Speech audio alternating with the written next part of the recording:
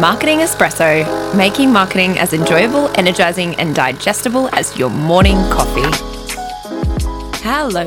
Thank you for joining me for another episode of Marketing Espresso. As always, so grateful you've tuned into this podcast. I know that there are so many out there, so I do genuinely appreciate that you're choosing this one.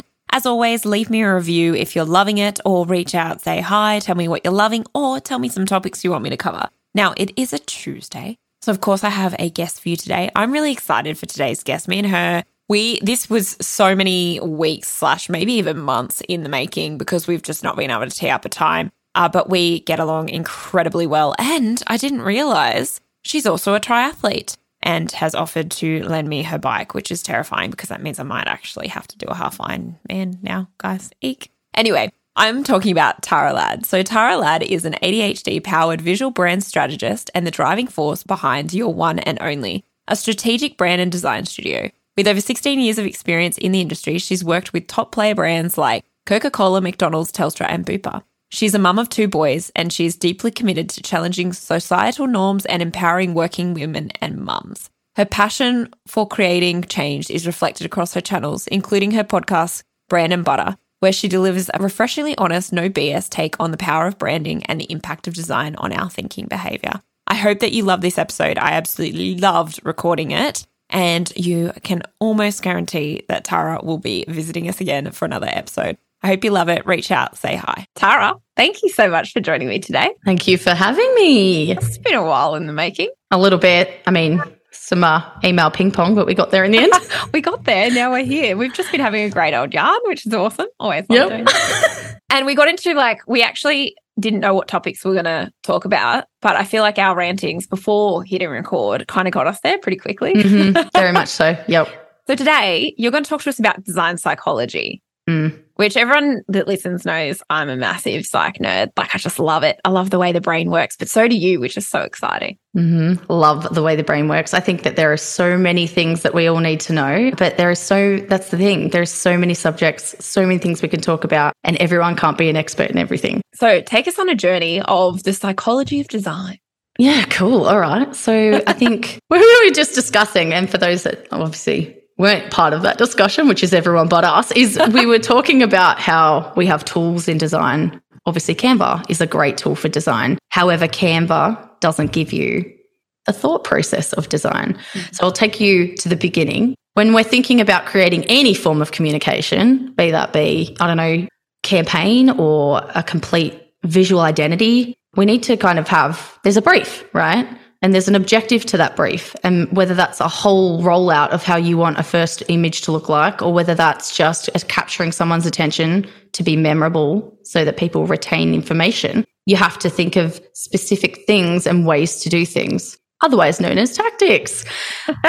We basically talk about design psychology in a way, dumbing it down because, it sounds all big and fancy and elaborate, but really it just comes down to understanding how things work and why things work the way that they work. And if you've let's start with fonts, for instance. Typography is the overarching word, but, when we're talking about a font, which is an individual weight, so, Helvetica Regular is a font, typeface is the family. Understanding how that works in tone is so important. And if you're not understanding who your audience is and who you're trying to attract, then you could be completely botching your font choice. And when you know the audience that you're speaking to and the objective that you want to get out of that, then you're able to really simplify the style of the font. And then you can dive into all of the nuances, is the font too sharp? Are the edges rounded? If you've got something that's going out to be, big and impacting, is it bold or is it thin? When you see a brand straight off the bat without even needing to understand what they're about, the typography in itself, alongside all the other elements of design, which we'll talk to in a second, will give you an indication of what you can expect, what that brand's tone is, what that brand's personality is. But when someone actually reads a message and it doesn't coincide with the way that the typography is being chosen, there's a disjoint. And people go, oh, hang on a second, this doesn't make sense. And before you already know, someone's already made an impression or a judgment on how that doesn't work. And we find this quite a lot when people are, it's not just about choosing a font that you like. It's about choosing the font that works. And that's really important. So if you're if you're an elegant brand, you sell jewelry, you're quite high luxury, you're not going to use a font that's bold and in caps and very it's just not going to give you the caps lock. Can we just I like it in some instances. It depends. But like I said, it depends on what the brand is, right? Yeah. It's a choice that you actually strategically make in order to know what you want the reception to be. And that's the same thing for color, aligning the right colors and how color emits emotion. And you might show a color to someone and go, I do it all the time. It's great. You put something up in stories and be like, which color do you like? And then everyone chooses a color. And I did it the other week. And I said, I never asked you, I never said what it was for. Everyone just chose a color. And they were like, oh, yeah. And everyone wrote back that replied. I was like, I didn't think about that. I'm like, what's it in context to? Because color choice will then indicate what it's for. Are you designing for kids? Are you designing for parents? Are you designing for elderly, corporates or, a young urban teenage group? It depends who you're designing for, because that color will actually emote some kind of connotation. I also heard that depending on where you're brought up in the world depends on your ideas of color too. So, absolutely. Yeah, Southern Hemisphere is very, very different to Northern because we're hot all the time. So if you live in somewhere like Australia, you're going to really respond well to cooling colors because we are a hot country, even though obviously we're in winter and whatever. But then they say in Europe, because they get snow and all of that, they respond really well to reds and really warming colors. Super interesting you said that, right? Because that, without you knowing any context to what colors I asked for, I said, do you prefer red or blue? And there was a lot of people that replied to that, and 97% said blue. Yeah, I would say blue. Yeah, straight away. Yeah. Well, I went red. I don't know why. I just I'm big in personality alignment. I don't know. But yeah, I was like, wow, okay, cool. So, because even totally off topic a bit here, but I recently bought a new tri-suit from Catfish Designs, right? Yeah, cool. And I bought it within 3 months of having been to WA. And I actually bought it from the lady that runs Catfish, absolute legend. If you ever are looking for tri gear, whatever, I'm going to give them a shout out. And any exercise gear that Australian owned, she's an absolute legend. She's on the Northern Beaches of Sydney. Shout out to her. So I went up to her and I was like, oh yeah, looking for a new tri-suit. And I straight away went for this one, tried it on. It just was me, right? But it was all these reds and blues. And she goes, yeah, it's actually because of it. We took the design of what we saw the coastline of Busselton, WA. Oh, awesome. Yeah. And that's why I loved it so much, because I just had this awesome experience in WA. And without even consciously knowing I was doing it, I was picking something that was taking me back to that experience. Because purple is my favorite color. And there was a purple tri-suit and I didn't take it. Isn't it funny? Yeah. I think that this is where we get all sciencey, right? I think the biggest thing with our decisions that we make is that we actually, and for those that don't know, I'm not just spitting out bullshit here. I have done some stuff in consumer psych. So she knows what she's talking about. I know what I'm talking about. Yeah, it's basically our internal motivators will drive us towards decisions that we literally don't even realize that we're making. And that's exactly right. And that's why you can never judge someone when then they say I really love this song. And it's you might go, oh, this song's shit. But it's but that song takes them back to, I don't know, sharing a moment with their friends when they were teenagers on a beach that made them feel really good and wholesome. You know what I would love to do with music? This is such a side note, but I would love to play a baby that's in the womb, same song every day. Yeah. And then see as a 5-year-old if they love that song, and then see as a teenager and I reckon you'd find they probably would. I reckon you would as well. It's been programmed. Yeah, it's crazy. We think that we are actually thinking for ourselves when really it's just we are just a huge collection of data and stimuli from what we've, it's huge. And we're always, and you know what they say, it's not what you say, it's how you say it. And people are always going to remember how you feel. And if you can make someone feel something through a visual, which might I say is yeah, you absolutely can. Yeah, you absolutely can. I've seen things before that have made me feel plenty of emotions. You want to talk about emotive design, you just have to look at some of the charity organizations out there. Huge. Yeah. Huge. And then tapping into that right there is image selection. If you're using the wrong image, you will not emote the emotion. Like it's like something like showing a human face in campaign materials, like you get 80% more recognition. So yes. I say this to my clients all the time, like, why are you hiding your face? Stop it. People want to see your team. They want to see you. Like because at the end of the day, people buy from people. Absolutely. And we want to feel like we have a deep connection with the people we're buying off. Like I've just spoken about Catfish. My memory of Catfish is how absolutely adorable the owners are. Yeah.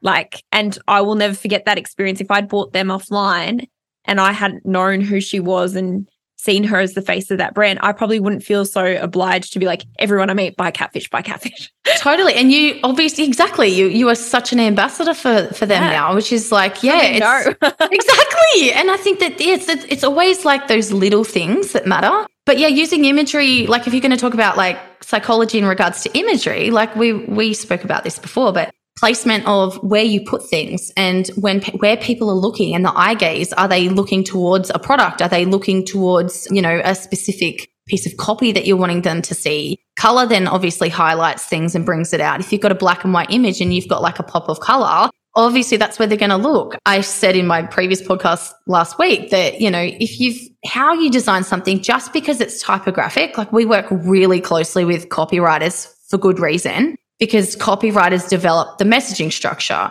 and messaging is hugely important. What you say is really important, and design basically enhances that messaging structure. The two aren't working together. It's not going to work. It should be cohesion. It's a full circle communication. And what happens is when you get, look at Go-To Skincare, for instance. Love their product. Yeah, everyone does, because their design of their wording is so well done. So they've created this amazing tone of voice that people just absolutely love and relate to, but they've kept, this is where it's smart, is they haven't overcomplicated the design. The design is simple. Minimal. Exactly. Yeah. And I love minimal design, to be honest. And the thing that I was going to say back on the font thing, their font's playful. Yes. However, have you noticed they've changed it recently? Have they? Yes, I noticed that the first thing I saw, and I was like, oh, it doesn't work as well. Oh, I'm going to have to. You're going to have to go and have a look. Because I buy Face Hero. Yeah. That's why I look so young. So fresh. And someone the other day asked me, I've just joined a running club, and the girls that are in it are all young, and they were standing there going, oh, it's so hard to find like a running club where everyone isn't over 30. Well, how old do you guys think I am? And they're like, oh, like maybe 25. And I was like, laughing. I am taking that to the bank. But anyway, that's such a side note. It's just Go-To. That's all I use. So there you go. And I'm happy. But I haven't bought Face Hero for like a couple of weeks now. So it's interesting because, so I go in, because I obviously reference them quite a bit. Yeah. It's a handy hand cream right here, actually. Here's what I prepared earlier. Interesting. So it's like I think it's like a serif font now, which is bizarre because the whole comical vibe of it matched the tone. And I don't know if that's because they've been bought out, or whether they've doesn't she still have 51% of the? She does, but I mean, if you're trying to impress stakeholders, right? Like, at what point does the decision? This is where we only want to kind of work with the business owner still at the helm, like driving down a whole different pathway. But yeah, so it's like, because there's an emotional connection there, right? Like, the business owner and the founder will always have that emotional connection to the brand, to the vision, to the passion, everything that's around it. And it's honestly why we love to do what we do. We started to kind of move away from that, and I realized that I don't like this, and we went back. So and then we changed our whole positioning because of that. So fonts say a lot, because if you've got like that, for instance, is a very simplistic brand or a minimalist brand, because the wording is just so well done that you want to bring emphasis to the words. Yeah. So smart design doesn't overcomplicate something. Smart design emphasizes whatever it is that you're trying to do. And I feel like there's a lot of, tell me if I'm wrong. No, tell me, go. I think because in the world we have this whole, everyone's stripping back to simplicity, right? And I think smart brands are actually riding that wave, because they're realizing humans are trying to uncomplicate their lives, because we went through 2 years where we had nothing to do but overthink. And so we all overthinked to the point where like, I own too much shit. I want a tiny house. I want to simplify my life. I've been stressed and finally I'm experiencing no stress. How do I bring that? And I think good brands are probably jumping on that wave of simplicity, minimalist. And because I love that design and I'm very attracted to brands that are like that because I'm a minimalist. So if I think a brand, and also because we have all these ethical brands coming out now, I'm sure there's probably a movement in design right now. There is definite movements in design. Yep, there is. And there's the whole trend at the moment. And I don't know if anyone's noticed. You would have seen it, right? We went through that whole trend of the hipster logos, the circles with the X's in the middle with the stupid little icons and the back. Like that was just, I kept saying, don't use that. It's a trend gone, Then we had the whole, pink and black with the script font that everyone was using. Like there was that. And then now we're hitting we had hit 70s. We hit those deep tones. We're kind of still that's still trending a little bit, but it's on the way out. So those really deep 70 mustards, deep reds, like that really deep kind of palette, that was very much in. Arches, oh my God, if I say another arch. Arches are everywhere. And also nostalgia is very big at the moment. Nostalgia is huge. And I think that's because there's been such a disjoint where millennials should be in life right now that they're just bringing that to the surface and they're kind of in those leadership positions, right? So it's a strong dominant, it's a strong dominant trend. And this is where society and life kind of come into play with how trends work and how things are, roll out. But when you've got something like a bigger brand is minimalizing things, it's because, and here we're bringing the science back into it, it's the same in marketing. You need a single-minded proposition. The same thing works with your design. If there are too many things to look at, your brain's just going to skim right over it and move on. So the point is to make things so clear and succinct that your brain sees what it should be taking away from it so that it can retain the information that you're trying to get it to retain. Yeah. Otherwise, it's fighting the logo, it's fighting the image, it's fighting that. However, there's good placement works here. You can still be really minimalist and use all these things. But if you've got all these elements of design, you can make things look really nice on first glance. But if people can't decipher the image or the message that you're trying to convey from it, the design's broken. Yeah, because I find now my brain struggles. Because I'm someone that, I was only bitching and whinging this morning to someone about how little energy I have for things. Mm-hmm. So I'm like, because my life is I'm making so many decisions daily. Whatever I'm doing, my brain struggles if something's not simple. And not because I'm an idiot, but because I'm fried. Everyone's brains are fried, correct, right? Because we see how many, I think it used to be 10,000 ads a day. Oh, it'd be more than that now. I think now it's nearly 100,000 or some shit. It's crazy. Yep. And so it's okay to feel like your brain is fried because it probably is. And I've become very aware that mine's fried because we were talking about mental health and I'm very aware now of how to manage that shit. So I'm if I am scrolling my Insta feed and something looks complicated, let me tell you, I am not fucking reading it. That's exactly right.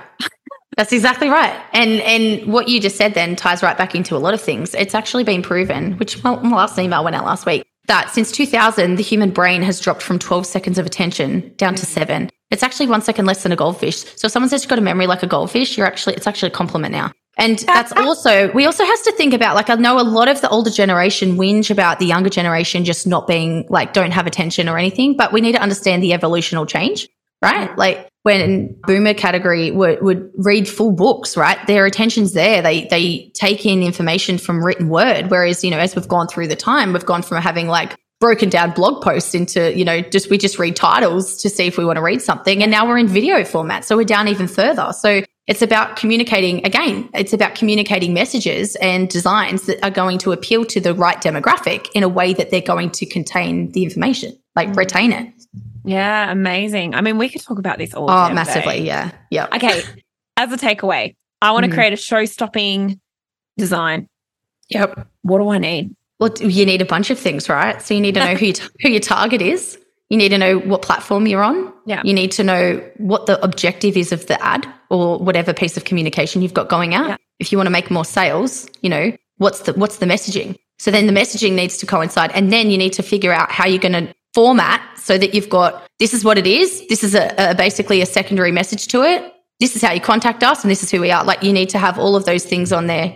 People, if they've got 3 seconds to take something away, it needs to be able to grab someone's attention. And what can you do to do that? It's usually some big color. And now if it's a social media feed, if you're on there is so much moving content. It might be that you just put something really simple, like one full color with one line of text on the page. Read me. Yeah. Something as simple as that, where they go, oh, and it sparks curiosity, right? Which is why hooks are coming in. Yeah. And I think break, like this is the reason I actually chose my brand color, to be honest. Yes, I love purple, but everyone was doing pastels. Mm-hmm. And I was like, fuck pastels. I'm too bold a personality to have a pastel. So I brought into a color that I was like, that's going to be show-stopping because everyone else is doing the same color palettes, essentially. That's exactly right. Yeah. So sometimes, I mean, I think there's an element there, and tell me if I'm wrong, you can bring in personal choice, but you also have to still remember why you're doing it. You absolutely can bring in personal choice, but I think that if you're a business that has multiple people that are part, so if you're a higher end business that's obviously got more medium enterprise, kind of have more people sitting at the table, it needs to be a collective that kind of sit down and have that discussion about what the colors mean and how you can roll those out. If it's a personal brand, absolutely go nuts on your own stuff. But the point is you also are using these colors to attract people in. 100%. I mean, you're not going to go, it'd be ballsy, but you're not going to go and paint a mechanic hot pink, are you? So I worked for a hire company once that was hot pink, and let me tell you, everyone fucking knew them. Funny you say that, because we've done this whole pink thing and brought it into a strategy for a company that we're branding at the moment. So really interesting to see how this goes out. But you say that because yes, there was a concrete truck that was a company around here that was painted like hot, like pastel pink. I mean, you're like, oh, there's a concrete truck, So there is a way that it can do that, but also we've got to be really careful as well, because stereotypes within industries can actually alienate you if you use the wrong color choice. For instance, if you're in medical and you use like bright yellow and black, it's going to give off the wrong connotations, right? Look, you just snubbed your face. You didn't even realize you did it, right? I hate yellow. Yes. I hate yellow. But even then, like you just reacted the way that exactly. Yeah. So it's funny. We unintentionally judge things without even realizing. I feel like yellow and black just doesn't say safe to me. And if I'm having someone cut me open, they'd better be safe. Correct. Correct. You want cleanliness and clinical and white and you're fresh. It's exactly right. So you've got to be careful. You can get disruptive with colors, but you need to make sure that they have a good strategy and there's a way you can bring it in that still stay within the constraints. Or even with my purple, I knew I wanted to work. I knew I wanted to be taken very seriously and be trusted. So trust is a big thing for me, because I think if you're handing over your marketing to someone, you need to trust them. Absolutely. And I knew that purple was a very trusting color. It is. So trustworthy. I dig it. Well, we could talk for days. We could on this. Let's not, because we'll just do more episodes, right? Yeah, we will. Yeah, of course. Thank you so much for joining me, Tara. Where can people find you? You can find me on LinkedIn at Tara Joy Ladd is my name. You can find us at your one and only _AU or on Instagram, or I am Tara Ladd on Instagram. And www.youroneandonly.com.au. I'll pop all them in the show notes. And thank you so much for joining me today. Thank you very much.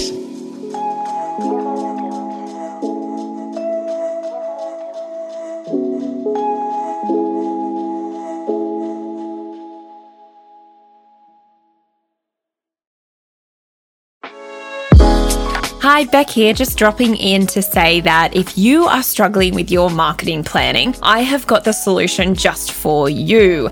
I have recently launched my marketing planner to the world, and I am offering it to you at a 5% discount for listening to the potty. You can see what's in the planner and how it's going to change your life simply by visiting my website, beckchappell.com.au, and heading to the resources section. When you're ready to check out, chuck in Potty VIP and you'll get your 5% discount. Thanks for listening, and I hope that it changes your life.